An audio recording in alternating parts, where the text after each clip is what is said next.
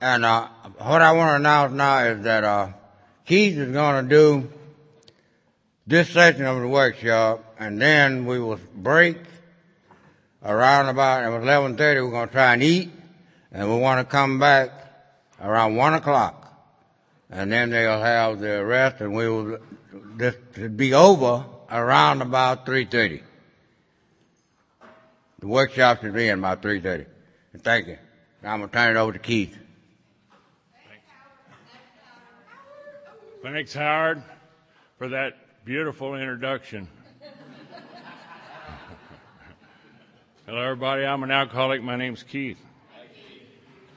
By God's grace, Alcoholics Anonymous, a room full of people like you, and a little effort on my own. I'm not taking a drink of alcohol, nor have I used any kind of narcotics since May 11th, 1976, and for that I'm especially grateful. Yeah, thanks, Alcoholics Anonymous. Very grateful. Sue and I are doing this set of tapes. I guess you could say it on relationships, but it's whatever the taper wants to put on there as a title is what it'll be. But what qualifies us to do this, as you see other tapes and other people and other speakers, is there's certain things that qualify Sue and I to be asked to speak. For one thing, when we came to the program back to over 33 years ago, I'd been in and out of Alcoholics Anonymous for a number of years, and there never was any Al-Anon or Alateen or Ali-Dog or Ali-Cat, nothing. And I would go to AA, and I'd come home and tell her what was going on in AA, and she didn't care. She figured I was over there honking and sniffing on the women, even though I couldn't have got a date with a $1,000 bill in each hand. I was so rank.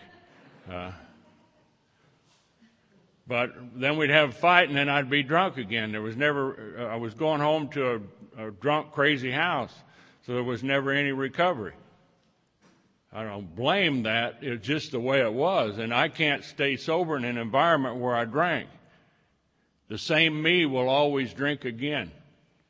The same me will always drink again, and there was no change, even though I went to Alcoholics Anonymous. And plus the fact that I'm a real alcoholic. I'm a type 4 alcoholic. I'm a 5th-generation alcoholic. And anytime I ever went to Alcoholics Anonymous or to church or to Zen Buddhism or the Masonic Lodge, I had a chemical in me.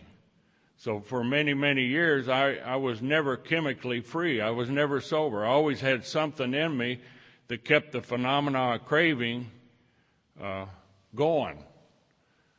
See, hear people say, I came today and I didn't stay sober. Well, you probably never sobered up either.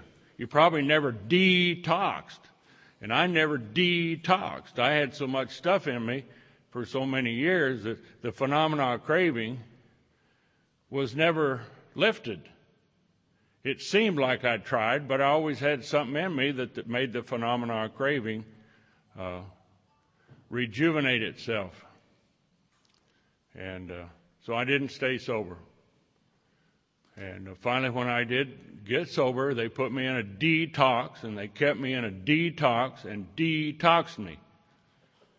Completely detoxed me. It wasn't a treatment center, it was a detox. They throwed me in there, and they gave me nothing but bananas. You need potassium, eat a banana.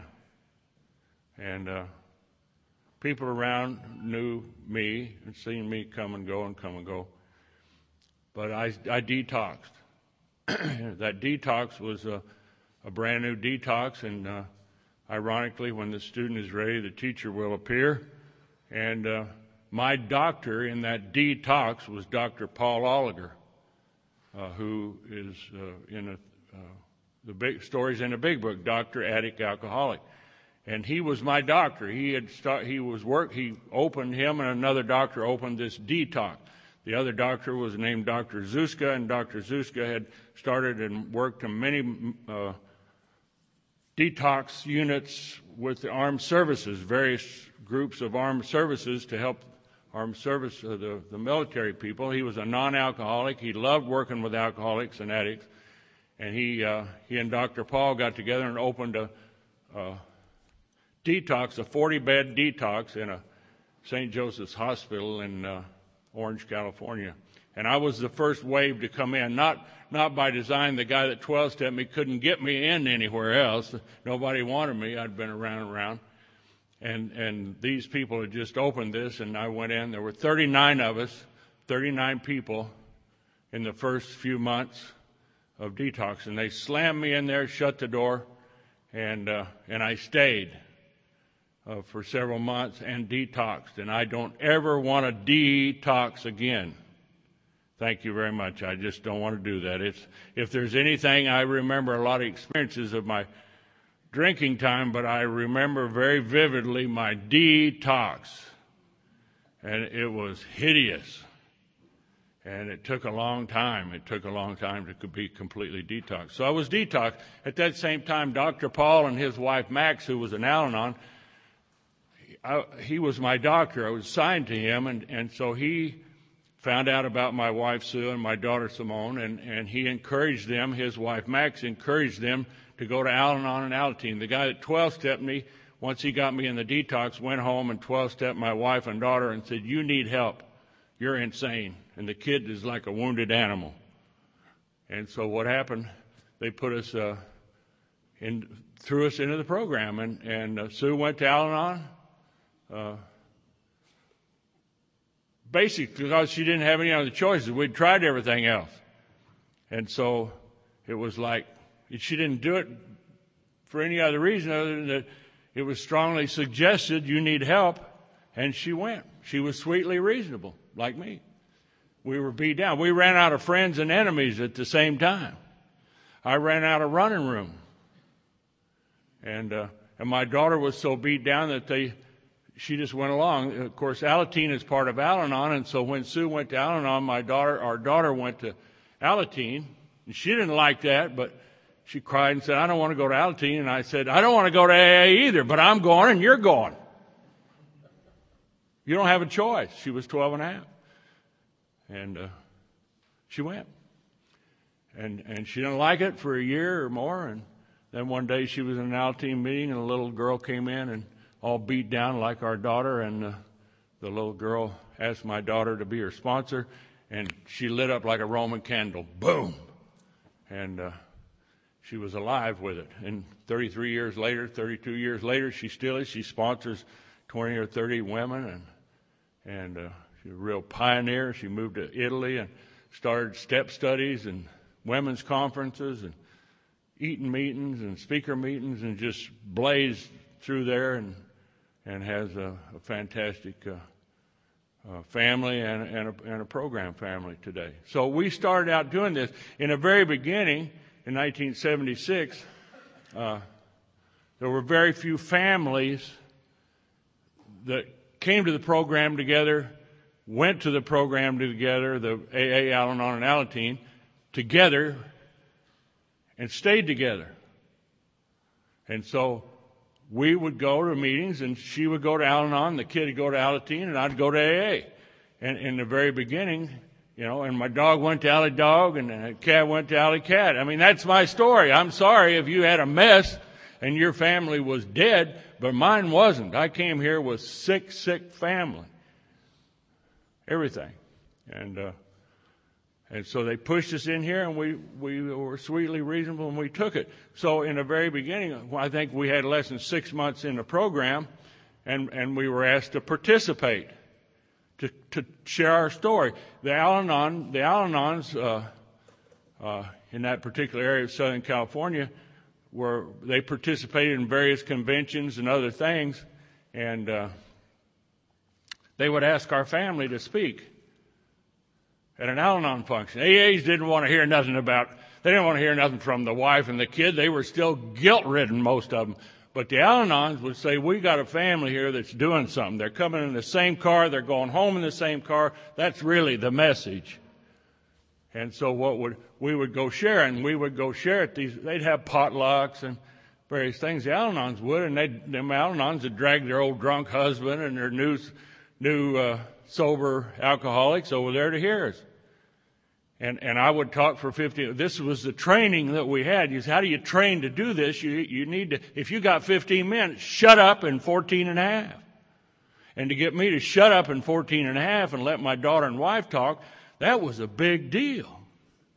I'm telling you, people would come up and throw a net over me and jerk me off of here so my wife and daughter could share. And I would talk about what it used to be like, drunk along, because I was new and that's all I knew. And my daughter would talk about what happened, which was the 12-step call on our whole family. And then Sue would talk. She was the Al-Anon, and she didn't have any fear about working the steps. Fear was she didn't know what it was, so she wasn't afraid to do the steps. She blazed right through the steps and all that stuff first. She set the pace. I'm a fearful alcoholic. Once I sober up, I don't know. I can't do that 4th step. If anybody finds out what my 4th step, they'll lock me up forever. My excuse, I wasn't that big of a deal, but I thought I was. And she blazed through the steps, and so she could talk about steps. So when we shared as a family, at 6 to 8 months in the program, I would talk about all the drunkenness for 15 minutes. My daughter would talk for 10 minutes about what happened when the guy came and 12-stepped us, and she was so beat down, all she had left was her God. And then Sue would talk about the steps. And like any gathering where 2 or more are gathered, God is within the midst. With the 3 of us, with Papa Bear, Mama Bear, and Baby Bear, there was always one of us in God consciousness. Always. Always one of us was in God consciousness. So when we shared together, there was hope. And people didn't remember what we said, but they saw us come in the same car and they saw us leave in the same car. In spite of what we said, people said, oh, you better not do that. You guys haven't done your complete inventory yet. And there's going to be some pain. And there was some pain because I was drunk and loaded, and I'd hear my daughter talk about things. But we didn't intentionally try to hurt each other either. And you people loved us enough that we didn't come to this podium. We were taught in the very beginning, this podium is to share your story, not your opinion or engross your idea of what you're supposed to do over everybody else. We come here to share our story, and it's still true. I don't come here to tell you what to do. I come here to tell you what I did. And we were taught that in the very beginning. And I remember brand new, listening to my daughter talk about her God, and she was 12 and a half, 13 years old. And it was like, wow, she really believes in some power greater than herself can help her. Because alcoholism had stripped everything else away from her. And here she has a God. A 13-year-old kid. My kid knows more about God and has a better relationship with God than me. I'm the alcoholic. I'm supposed to have that. And instead of being angry and jealous, I was amazed. Wow. And that gave me hope. See? And then Sue would talk about the steps, and little by little, we go through that. So that was 32 and a half years ago that started happening. So Sue and I have been doing this, and Simone, when she got to be 19, she didn't want to share as an Al-Teen anymore. She was an Al-Anon, and so the family split. I mean, Simone wouldn't go talk as an Al-Teen. She was an Al-Anon, so we quit talking as a family. We've done it several times, but she moved to Italy. Changed. But Sue and I have been out here on the road doing this stuff for over 30 years, and we've never missed a commitment. We've never been late at a convention because we missed an airplane. There was 3 years that we talked in every state in the Union, plus Canada and Mexico. It got so bad, running around talking, that I almost got drunk because that's heady wine. I started believing my own crap. And Sue and I'd go out and talk, and then on Sunday on the way home, we couldn't even talk to each other. And we got so tired and sitting on those airplanes, and you get neck cranks. And I was working. I had to go to work. She had to go to work. And finally, Jack Sullivan from Louisville, Kentucky told me, he said, where does it say in the big book you got to fly for 6 hours so that you can have 1 hour of vicarious pleasure at the podium? And I got some strong old-timer influence to pay attention to my family, pay attention to my job. It was insane. But it was necessary, I guess, because we're here today. And we've had to moderate and learn to do things together. One of the things that I enjoy today, after 33 years in the program, I enjoy doing things with my wife. I support Al-Anon. I'm Al-Anon friendly. I support Al-Anon, and when I do things with my wife, it's part of the amends that I do for the Al-Anon, for the non-alcoholic, because I'm very supportive and realize the help that people need. Plus the fact that Sue and I have a relationship. We've been together 50 years. 50 years. And we have a good relationship. And we raised our daughter, and my daughter has forgiven me for all the terrible things that went on. And because she recognized and accepted that I was an alcoholic and that I really wasn't that way when I got sober, but it was when I was drunk that I acted the way I did. And so there was change. There was change. There's little God stories along throughout our program years, but that gave me, indications and points in the road where I could stop and see. When I was sober 4, 5, 6 years, our daughter decided to, in there, she just wanted to be a model, and so she had a dream, and she was all beat down, and she started through Alateen, held her head up and started doing things, and she she went model around the world, and when she's 16, and so she wanted to go to Italy, to Milan, Italy, because that's a fashion capital, and she believed there's no spot where God is not, and she believed in herself, and she took her obsessiveness. I don't know whether she's an alcoholic or an addict. She doesn't either. She's never picked up. She was young enough to be able to make that decision. She's never picked up, but she's a very obsessive, compulsive person. And she focused when she was 13 to 16 on wanting to be a model. So she didn't have a boyfriend. She didn't do anything. She focused on being a model and finished her high school, and she focused on being a model. And when she was 16, she brought home a contract to go model in the Orient, and I wouldn't sign it because I knew what them guys are going to do to her out there. I'm an alcoholic. I'm afraid. I can't distinguish the difference between fear and joy. So she had her mother sign my name, and she went to the Orient and modeled around over there and came home with a portfolio. And then she decided to go to Italy and model. And we took her down to the airport. She had all these bags. She couldn't even pull them all.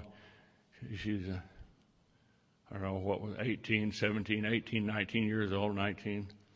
Well, somewhere. And she was still my little girl, baby, let me tell you. And when that little girl went down there to LX and had a one-way ticket to Milan, Italy, where she couldn't speak Italian, didn't have a manager, didn't have an agent, didn't know nothing, and I took her down there and we dropped her off. Why, I knew if there wasn't a God, well, I'm in a lot of trouble. And she waved by and took off. And she went over there and she got sick, and it was cold, and she didn't know anybody, and she didn't know how to speak English or Italian. And we didn't know. We couldn't hear. We didn't hear from her for, I don't know, a long time, weeks and weeks. And unbeknownst to me, she finally reached out for help. She asked questions and found out, she trying to find an Al-Anon meeting, she couldn't, and they finally said, well, there's an English-speaking AA meeting over here, and somebody told her where it was, and they got a hold of somebody, and they came over to this room where our daughter was holed up in there with of the flu or cold or something, and scared to death. But she reached out to people in the program, and some AAs came and picked her up and took her to a meeting. The meeting was, 16 people. It was in a circle, and it was a closed AA meeting, and they brought her there. And they went around the room, and she was the last to share, and she said, I know this is a closed AA meeting, and I'm an Al-Anon, and I want to thank you for letting me be here. And they weren't so structured. They said, if you can talk program, we'll let you share in here. And she knew how to do it because she came from our family. She knew how to do it at that time. And so she shared in her story a little bit in that meeting. Sitting in that meeting was a young man by the name of Peter, who was a model, a photographer, and he'd come from Los Angeles. And he said to my daughter, your dad's named Keith. And she said, yes. He said, I owe him a favor. And he took our daughter and introduced her to people, introduced her to agents, introduced her to models, moved her over to a place, a facility where models live, and she went to work. He gave her a set of tapes so she could learn the language, and that was over 20-some years ago, and she's still there. And she worked for many years as a model and was very successful, a ramp model. And that guy came home and told us that she was okay. You see, what had happened a year or two before she went over there, I was kind of like Marvin here. I was kind of the head sick of a thing like this. And there was a bunch of people came, and Peter came to this get-together. And when he left his organizer underneath a chair. And I picked that up, and I opened it up, and my daughter and a newcomer was watching me, and I started to steal his money and his credit cards. But I had witnesses, so instead I called him, and I went to a meeting and gave it back to him. And he said, oh, man, thank you so much. And if there's anything I can ever do for you, please let me know. And I remember thinking, Peter, you can't even take care of your purse. You ain't never going to be able to help me. But I didn't say it because I was sober. I just thought it. I didn't say it. And here it is, 2 years later, and Peter's sitting in a meeting in Milan, Italy, where my daughter is completely lost. And Peter remembered that commitment to me. And because I had changed enough in the short time I was sober, Simone, our daughter, was willing to reach out to people in Alcoholics Anonymous and ask for help. If I hadn't changed, I was still the asshole I'd always been. She would have never reached out to you because she would have figured, you're all a bunch of assholes, you can't help me. But she saw the change in me, and so she reached out to the people in AA in Milan, Italy. They took her to the meeting. There was Peter. Peter helped her. Peter came home and said she's okay. And I saw that, and wow. See? There really is no spot where God is not. And there's many, many stories like that have happened that gave me hope. Hope is a vision beyond your present circumstances. I don't care what you are or where you are. When I was new, I needed hope. I needed a vision beyond my present circumstances to reach out and grab a hold of. I needed something. I was riddled with fear. I was riddled with anger. I was a very violent alcoholic. I beat a man to death with my bare hands. That's the goalpost. And when I sobered up, that all changed. I couldn't lash out anymore. And all that went inward. I'm new sober, and all that anger, I stuffed it. Bite your tongue. Put your hands in your pockets. You could hear the anger in my voice, but I couldn't hit anybody, and I couldn't ventilate anymore, and all that went inside. So here I am, married to this lady. I got this little girl, and I'm stuffing, and I'm stuffing, and I'm stuffing. And, I have no tools. I'm socially inept. I have no tools. Communication was a series of four-letter words. Profanity was my native tongue. I didn't know how to talk to anybody. In the field that I worked in was men off out in the oil fields, and I was just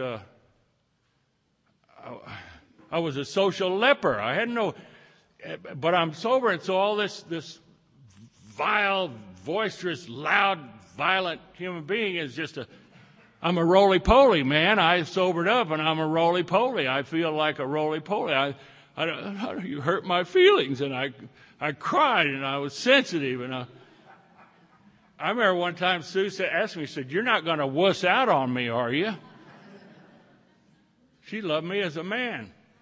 And here she's working the steps and I'm just over here bleeding. I started bleeding. I'll tell you what happens to me. I'm a very physical person. I'm a physical person.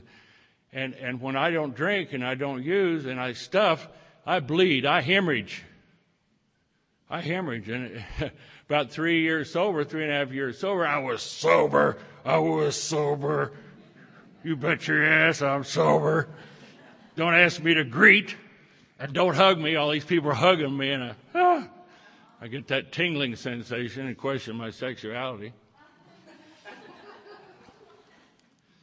And I'm bleeding. I'm hemorrhaging. I think the human body has about 13 pints of blood, and I dropped out 9 pints of blood in a period of time. I bled. And I got so weak I couldn't get up. And people in AA saw it happening, and they didn't really realize I wasn't sitting around in meetings of Alcoholics Anonymous talking about bleeding, but it was obvious there was no color in my fingernails, and I lost all this weight.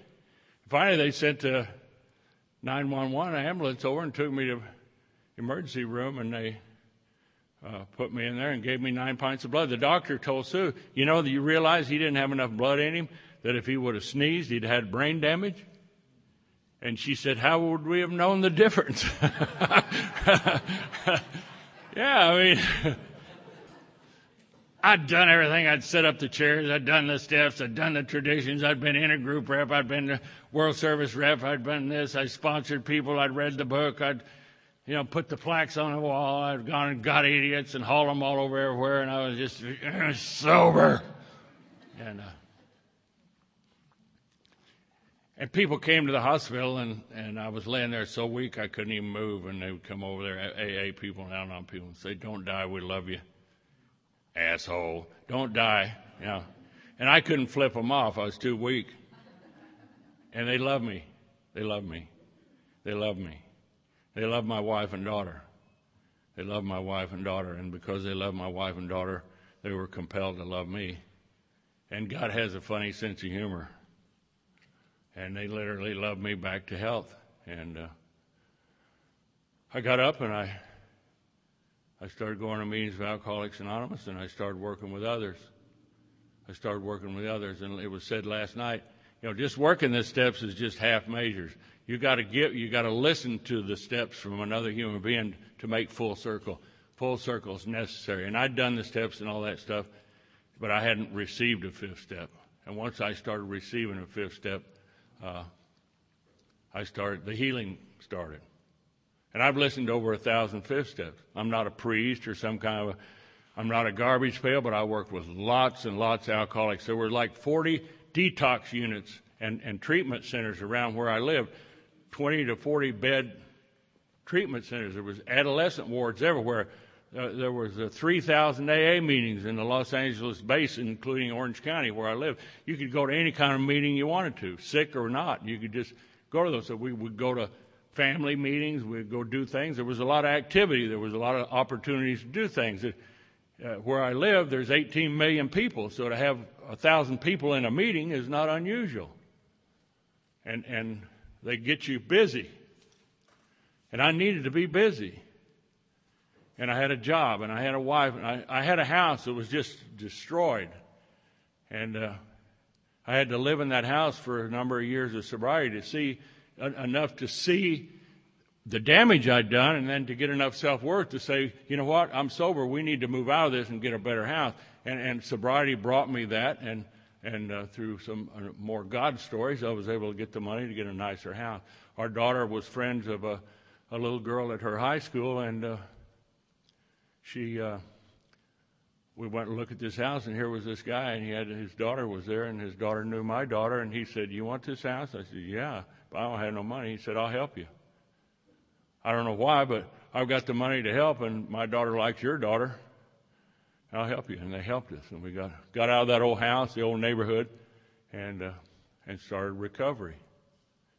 I had a lot of wreckage from the past. As Sue mentioned, I'd been involved with criminal elements for a long time, part of my lifestyle, and it took a period of time for that to catch up with me. But Sue always allowed me to work an AA program and have a sponsor. I had a sponsor from the very beginning, and I've always had a sponsor, still have a sponsor. And to me, a sponsor is a tool that I can use just like the steps. And I try to ask my sponsor what he thinks of what I'm going to do before I do it. That's always been ask me before you do it. I'm not a magician. I can't fix it after you've done it. Talk to me about it before you do it. And that's always been the front thing up front to have. And call your sponsor is the three most important words in our home. Even our daughter. You got to have a sponsor to live here. Call your sponsor. My daughter's had the same sponsor. The same lady's been her sponsor for, 25, 26 years. When our daughter went from Alateen, and she's a little girl all beat down and everything. And she'd been in all the violence in the home, and I brought all kinds of criminal element and crazy dope fiends and gang people to my house. And my daughter was afraid. She's like a wounded animal. She'd go hide. So when she made the transition, it took her a while in Alateen. When she was 19, she started making the transition into Al-Anon, and she needed to do a fourth and fifth step as an Al-Anon. And she went and did that with a sponsor. She got an Al-Anon sponsor. And she went and did her fourth and fifth step. And she came home and she said, Dad, I need to make amends to you. She said, during your drinking, we had a cat, and we lived where there's 3 seasons, so there's a cold time of the year, and we had an old gas dryer, and our daughter would go in. Everybody had to do their own laundry. Nobody did it, it was survival. And she'd go open that dryer where their clothes would be warm. That cat would jump in that dryer, and she'd shut the door and spin that cat.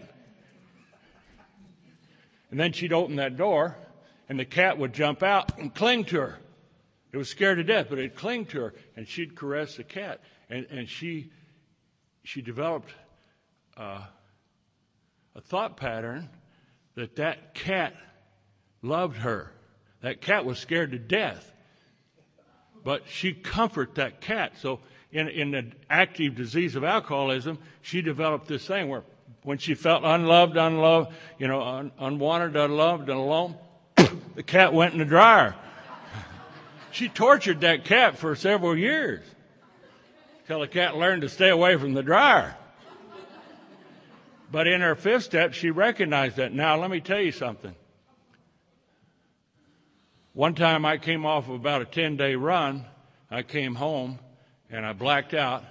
And the only friends my daughter had was she'd bring these stray dogs out of the neighborhood. She brought a stray dog in, and I came out of a blackout. That dog was laying on her chest, one of those stray dogs, a little Cocker Spaniel, all matted hair. And I killed that dog.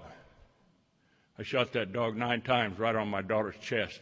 And Sue was standing 5 feet away. And nobody cried. Nobody showed any emotion. And I took that dead dog and threw it in a trash bag and said, don't you love anything more than you love me? You're supposed to love me. You can't show affection to anything. I'm talking about terrorism. I'm talking about alcoholism. And she hated me for that. And so when she came to the program and started seeing that once I sobered up, I didn't torture animals anymore. Matter of fact, I had to see that I really shouldn't have any because I can't take care of them. She started forgiving me. But when she did that fifth step and saw that she'd tortured that cat, here she is, 19 years old, running around trying to find a man that will hold her like that cat. She's trying to find a relationship that's like that scared cat. Every man she looks for, she's looking for a man that's tortured and scared to death so she can hold and caress. It's sick. She said, Dad, that's sick. I'll never have any kind of a relationship if I look for a man that's like that cat. And you'd shoot the dog, for God's sakes. You never tortured, you didn't prolong it. I tortured the cat for years. And she said, I forgive you. Can you forgive me? And I said, absolutely. We were sick. We don't do that anymore. Don't do that anymore. That was the healing. Don't look at the fact that I killed the dog. Look at the healing. There was healing going on. Healing going on. See? The insanity of alcoholism is it's not what I did when I was loaded. Of course I'm crazy. It's how I changed. The second step is about how I change once I've got clean and sober. Once I've got clean and sober. My daughter changed from a little girl to a woman. And she was, there was never any incest in our home. It was mostly violence. But if I hadn't sobered up, I have no idea what would have happened. And when she started making the transition from a little girl to a woman, she was tall, skinny, big boobs, beautiful. And she brought her girlfriends over, and they'd get in their bikinis and go out in the pool, and I had to leave the house. And I didn't let her run in and jump on Daddy and let Daddy cuddle his little girl anymore. And you didn't walk around the house in your underwear. There was changes. There were some morals. See? There was morals. Where they come from, I don't know. I think it's just sobriety. I believe that I'm an alcoholic. I believe an alcoholic is a drunk with a conscience. I think there were periods of time when I was drunk that I would see what I was doing and it was wrong, and I knew it was wrong. I just didn't know that I had a phenomenon of craving that made me do it again and again and again. That was the frustrating dilemma. I don't want to be this way. I don't want to be this way. And I don't know how to stop it. Because I have something in me that makes it necessary for me to do it again and again and again. I became so frustrated that the anger got worse. The violence got worse. And I'm the kind of alcoholic, I hear all these young guys come in AA and they talk about all their quests and all their love life. Let me tell you, if you drank with me, baby, it wasn't working no more. I was no longer a lover anywhere. And that's the last thing that dies in a man. And as that died in me, I became more angry that you ladies can fake it maybe, but boy, if it don't work, we can't fake it. And man, that part of me was just made me very angry. I would go places and get hookers and just pay them a bunch of money to make me a man, and they couldn't do it, and I beat them. I was very violent about that. And of course, at home, I was a drunk, stinking old drunk. You know, there's a lot of different kinds of Al-Anons, but a real Al-Anon's one that slept with a drunk like me, baby. You come home and I roll in that bed drunk, stinking, and want to make love, and it can't work, and it don't work, and I get on you because it won't work. Wake up with vomit in the bed. Say, I love you, baby. Please forgive me. And many, many times, many times, it was ugly and violent because of that. And here I am sober. I don't know how to dance. I could dance like an old fool when I was drunk. Dance all night. If I had a little speed in me. And now I'm sober. I don't know how. I was sober a while and trying to get my sex relationship back. And my sponsor said, how does it feel to make love to your mother? So what the heck are you talking about? And he said, that woman's been your nurse. She's been your lawyer, your bondsman, your cook, everything but a wife. It's been like a mother. And Sue talked about us going through surrenders there. I had to ask my wife, we were going to make love. I said, do you like what I'm doing? She said, no, I've hated it. I said, well, you've let me do it for years, for God's sake. Well, I didn't know what to say. I didn't know what made her feel good. I didn't know what to say to her to make her feel good. How about just a little hug? How about a little affection? See? I didn't know I was a taker. I'm a taker. I'm a taker. I'm a selfish, self-centered alcoholic. I'm a taker. And I had to learn all these things.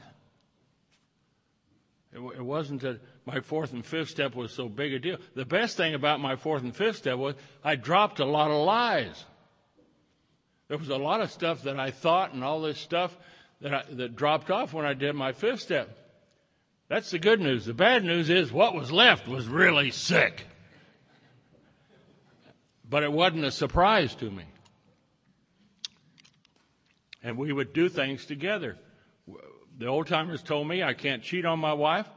I have to stay with my wife as long as she'll let me for the rest of my life, if necessary. I don't have a choice. And they were very firm about that. That you've done all this stuff, you've tortured your family, now you're going to make amends. It's the amends step. I was told in the very beginning, you need to make amends here. I said, well, I haven't even worked the first step yet. I don't care. You need to make amends here. You go home and you shut up. You don't tell her what's wrong with her. I said, if I don't tell her what's wrong with her, who's going to tell her what's wrong with her? Somebody needs to tell her what's wrong with her. And they said, it ain't going to be you. And so I'd just stuff. I'd sit there. They told me my daughter would come home from school and slam the door and come in there, and then she'd want to talk to me about her lessons, and I was mad because she slammed the door. They said, just give her 5 minutes of undivided attention a day. Start there. And I was a disciplinarian from a distance. See? Sue was the mom and dad in that home when I was drinking. And I was a disciplinarian from a distance. So I didn't know how to discipline. I had tremendous guilt when I sobered up.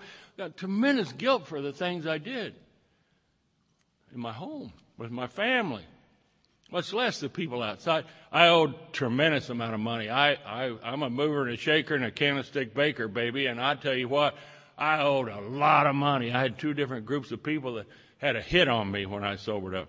I had stolen $250,000 worth of narcotics and got drunk and hid it and forgot where I hid it. So when I sobered up and I was in that detox, I didn't want to leave that detox. I felt safe in there, and I knew they weren't coming in there because they might get infected. So I was safe in there. And when I got out, I go home, and these people find out I'm home. And I got calls saying they're going to break my daughter's leg if I don't do things for them. Pay him back. I'd sit in a meeting of Alcoholics Anonymous and some guy's whining because he had a flat tire. I got people going to break my daughter's leg. I didn't say it in the meeting. I was scared to death. And I stayed sober long enough that the people that I was involved in the organized crime found out I was sober. They knew I have certain characteristics that are really good that they could use, and if I'm sober, I'm really good at it. So all of a sudden, they get interested in me. See? And I've got all that coming at me. When I was new, sitting in a meeting of Alcoholics Anonymous, if I got what I deserve, you better not be sitting next to me, because it's going to splatter. And I've got all this going on in my head. I've got all this anger, and I'm bleeding, and I'm trying to do things, and they told me to write. I'm a product of pencil and paper. I had to get rid of it. Matter of fact, I couldn't even get an erection until I sat down and wrote. Clear my head.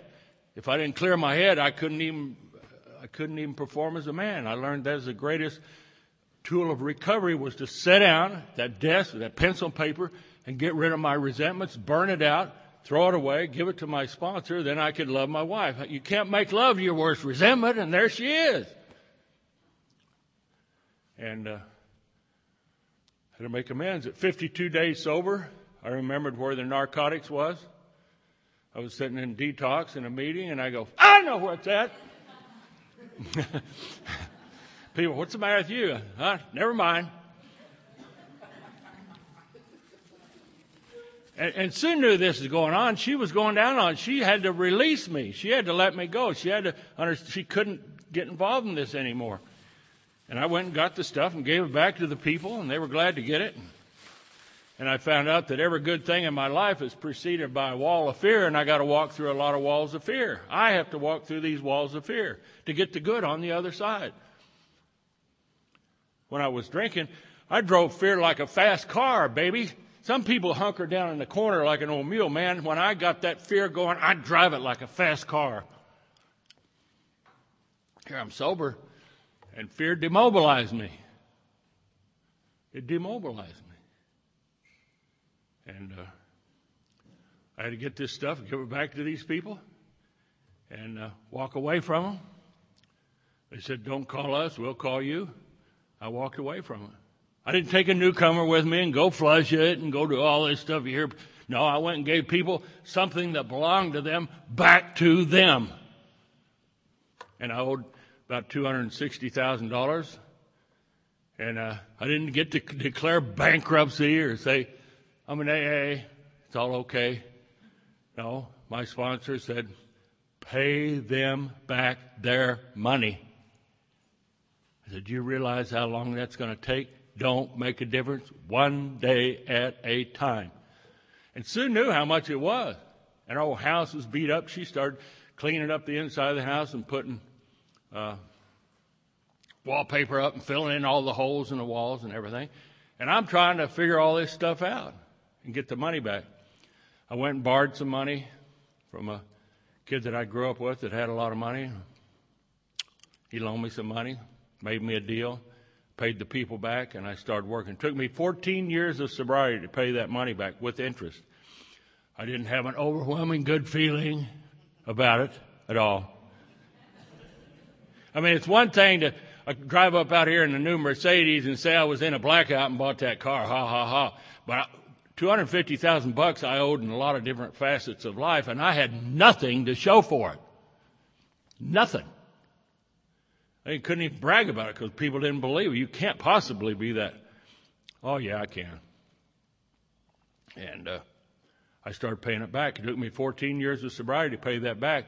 And the reason I share that is simply because by the time I paid it back and worked sober, 14 years sober, I was making a lot more money than I would have been if I'd have been able to slough off the debt.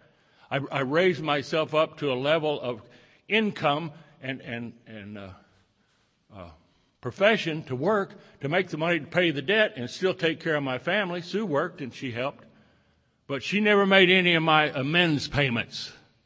Thank you very much. That's your problem. You pay it. I'll take care of me and the kid, and I made the house payment, and we did things. But she did it all. She set the pace. The woman sets the pace in the home. The woman sets the pace in the home. And her and the daughter worked a program and allowed me to do these things. And I paid this money back, and I was making good enough money that we could start living a good life. And we gradually changed. We fell in love. We came here, we thought we were in love, and we were in heat. And then we just became crime partners. Through my drink, we became crime partners. She was a designated driver. She could drive the getaway car. If people owed me money and they were in a bar, I'd send her in the front door to get the money, and I'd wait around the back with a 2x4, knock the guy out, and take my money. And so we were a team. We were like the Bonnie and Clyde out there. And everywhere we went, people feared us both. We were a team of sick, crazy people. And we had crazy people. Guys that come over to my house because they didn't want to go home and fight with their wives, so they'd come over and watch me fight with mine. She had a 12-inch butcher knife she kept within reach all the time, 24/7.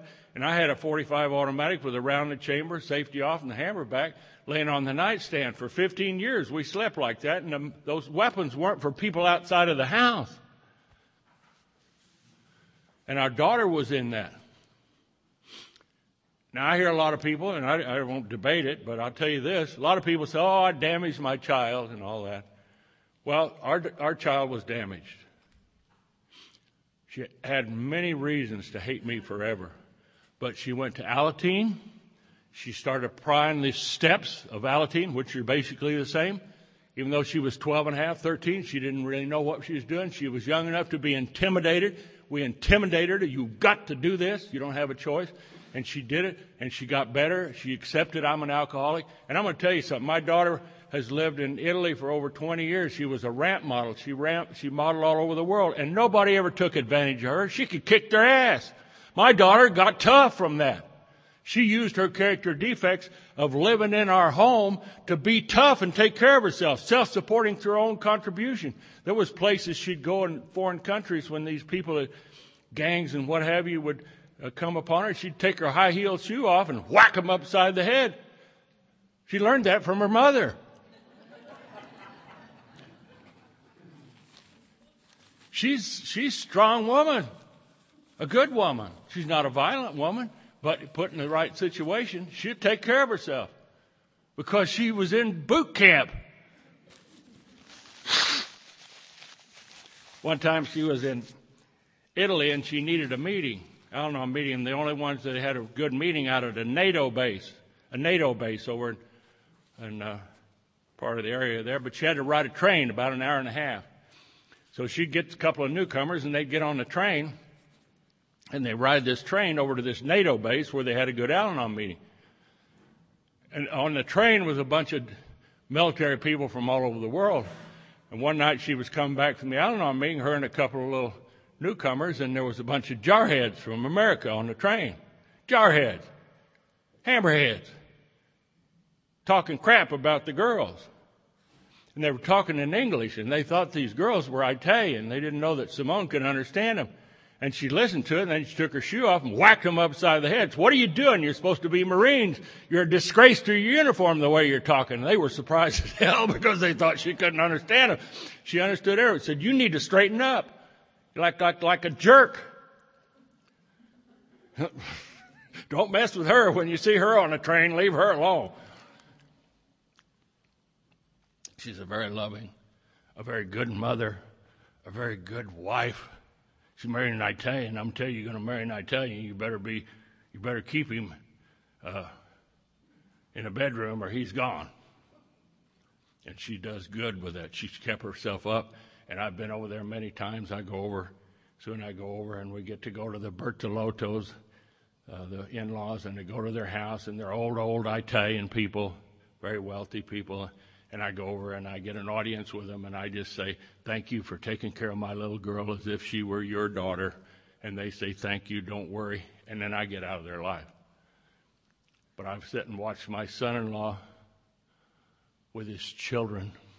I watched my son-in-law with his wife. And I tell you, the greatest reward of that is that I don't have to worry about how my son-in-law treats his wife. I don't have to worry about how my son-in-law treats his children. He's a good man, a good man. And I've been in his home and I've watched this many times. He's a good man. And even though they live halfway around the world and we don't see them very often, I don't have to worry about them.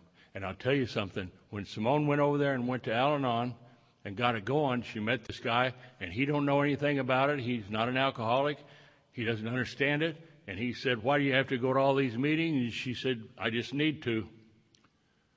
She said, don't make me choose or you'll lose. And he's never made her choose. He doesn't always like it. He doesn't understand it, but he's been in my home. He came over from Italy, and he's a very wealthy young man.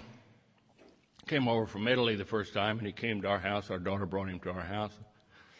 I was standing in the kitchen. I had a Rolex watch on. Prosperity had come along, and I was sober long enough to get some flash. And I had this Rolex watch on, and he's looking at it. He's looking at my watch.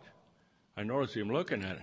He had a little fanny pack on, and he said to my daughter, he talked Italian, and my daughter needed to know how much I wanted for that watch. And I don't know what I said. It was probably a fair market value, but it was a little more than what I paid for it, I'm sure, because I just don't say things that are less. And he took his fanny pack out and had American money and bought that watch off my hand. And I sold it to him. And I thought, you know what? I'll never have to worry about my daughter. He impressed the hell out of me right there. And she's never wired home for money because that guy's a proud guy, and he takes care of his family. Sue and I have gone over there, and we've done many things in the program over there. So our daughter started a woman's retreat, and they've all kinds of program things, and she has a bunch of newcomer girls over there and working with them all the time. We've been over there, gone to meetings. We've flown into Nice, France, and gone to meetings over there, what have you. Not that we're doing anything, but we've been a part of that community. And so what I'm here to tell you is that there's been healing in our family. I don't know where you are on your road or whatever, but we come from the epitome of the pit of violence and anger and terrorism and just insanity. And we've come up out of that darkness. We've come up out of that darkness to a healthy family.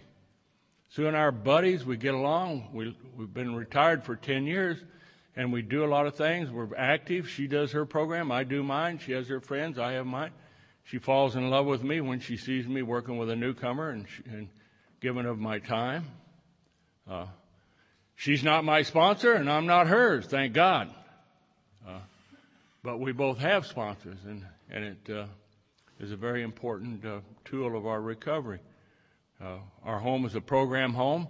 We have things around on the wall that are program things. Anybody comes in our home while they see these things, we're not ashamed of the fact that we're in the program. Matter of fact, the cops haven't been to my house in a long, long time. It's been a long time since I walked down the street at a 45-degree angle. And I'm grateful for the little things. I'm grateful the holes in my nose are turned down because if they turned up and it rained, I'd drown. You know, little things like that I'm grateful for, you know.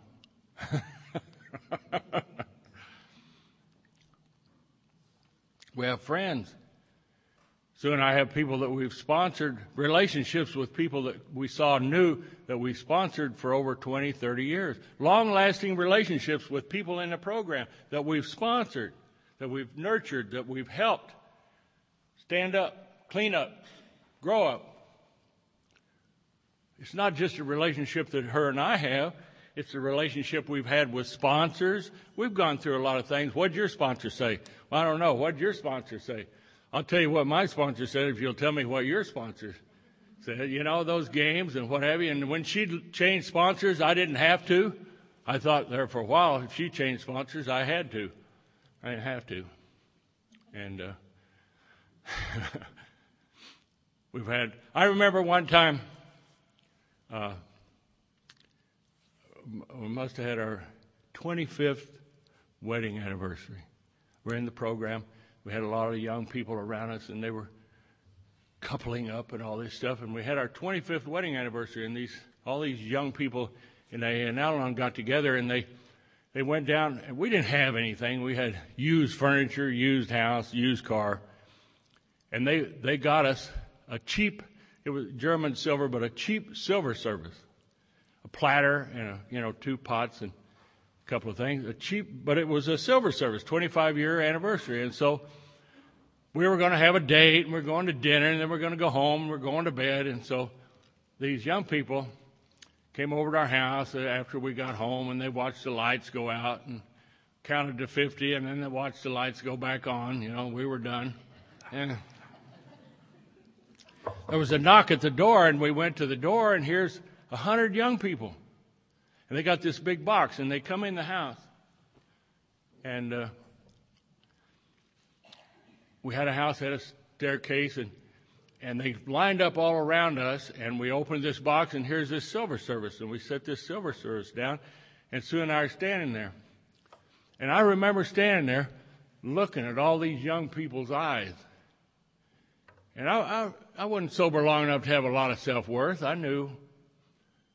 But I'm looking in these young people's eyes, and they're looking at us and they wanted us to say something. And Sue talked, thank you, and thank you.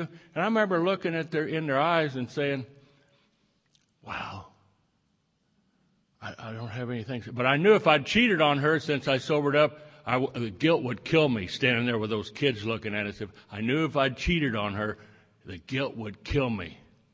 And standing there, I was just grateful that I hadn't cheated on her, that I hadn't beat her, that hadn't done these things in sobriety. And I just said, thank you. The next day I went to my sponsor and I said, you know, all these young people in the program came and they looked at us in that silver service and everything, and I didn't know what to say. My sponsor said, you don't need to say anything. Do you realize you are what they want to be? You are what they want to be. I didn't know that. I didn't understand that I was a good example. That I was a good example. And what a beginning. What a beginning to be a good example. I'm my best when I'm with you. I'm my best when I have a newcomer with me so that I don't act like a jerk. I'm my best when I'm with my family. I'm my best when I'm with you. And that's why I love you. Thank you.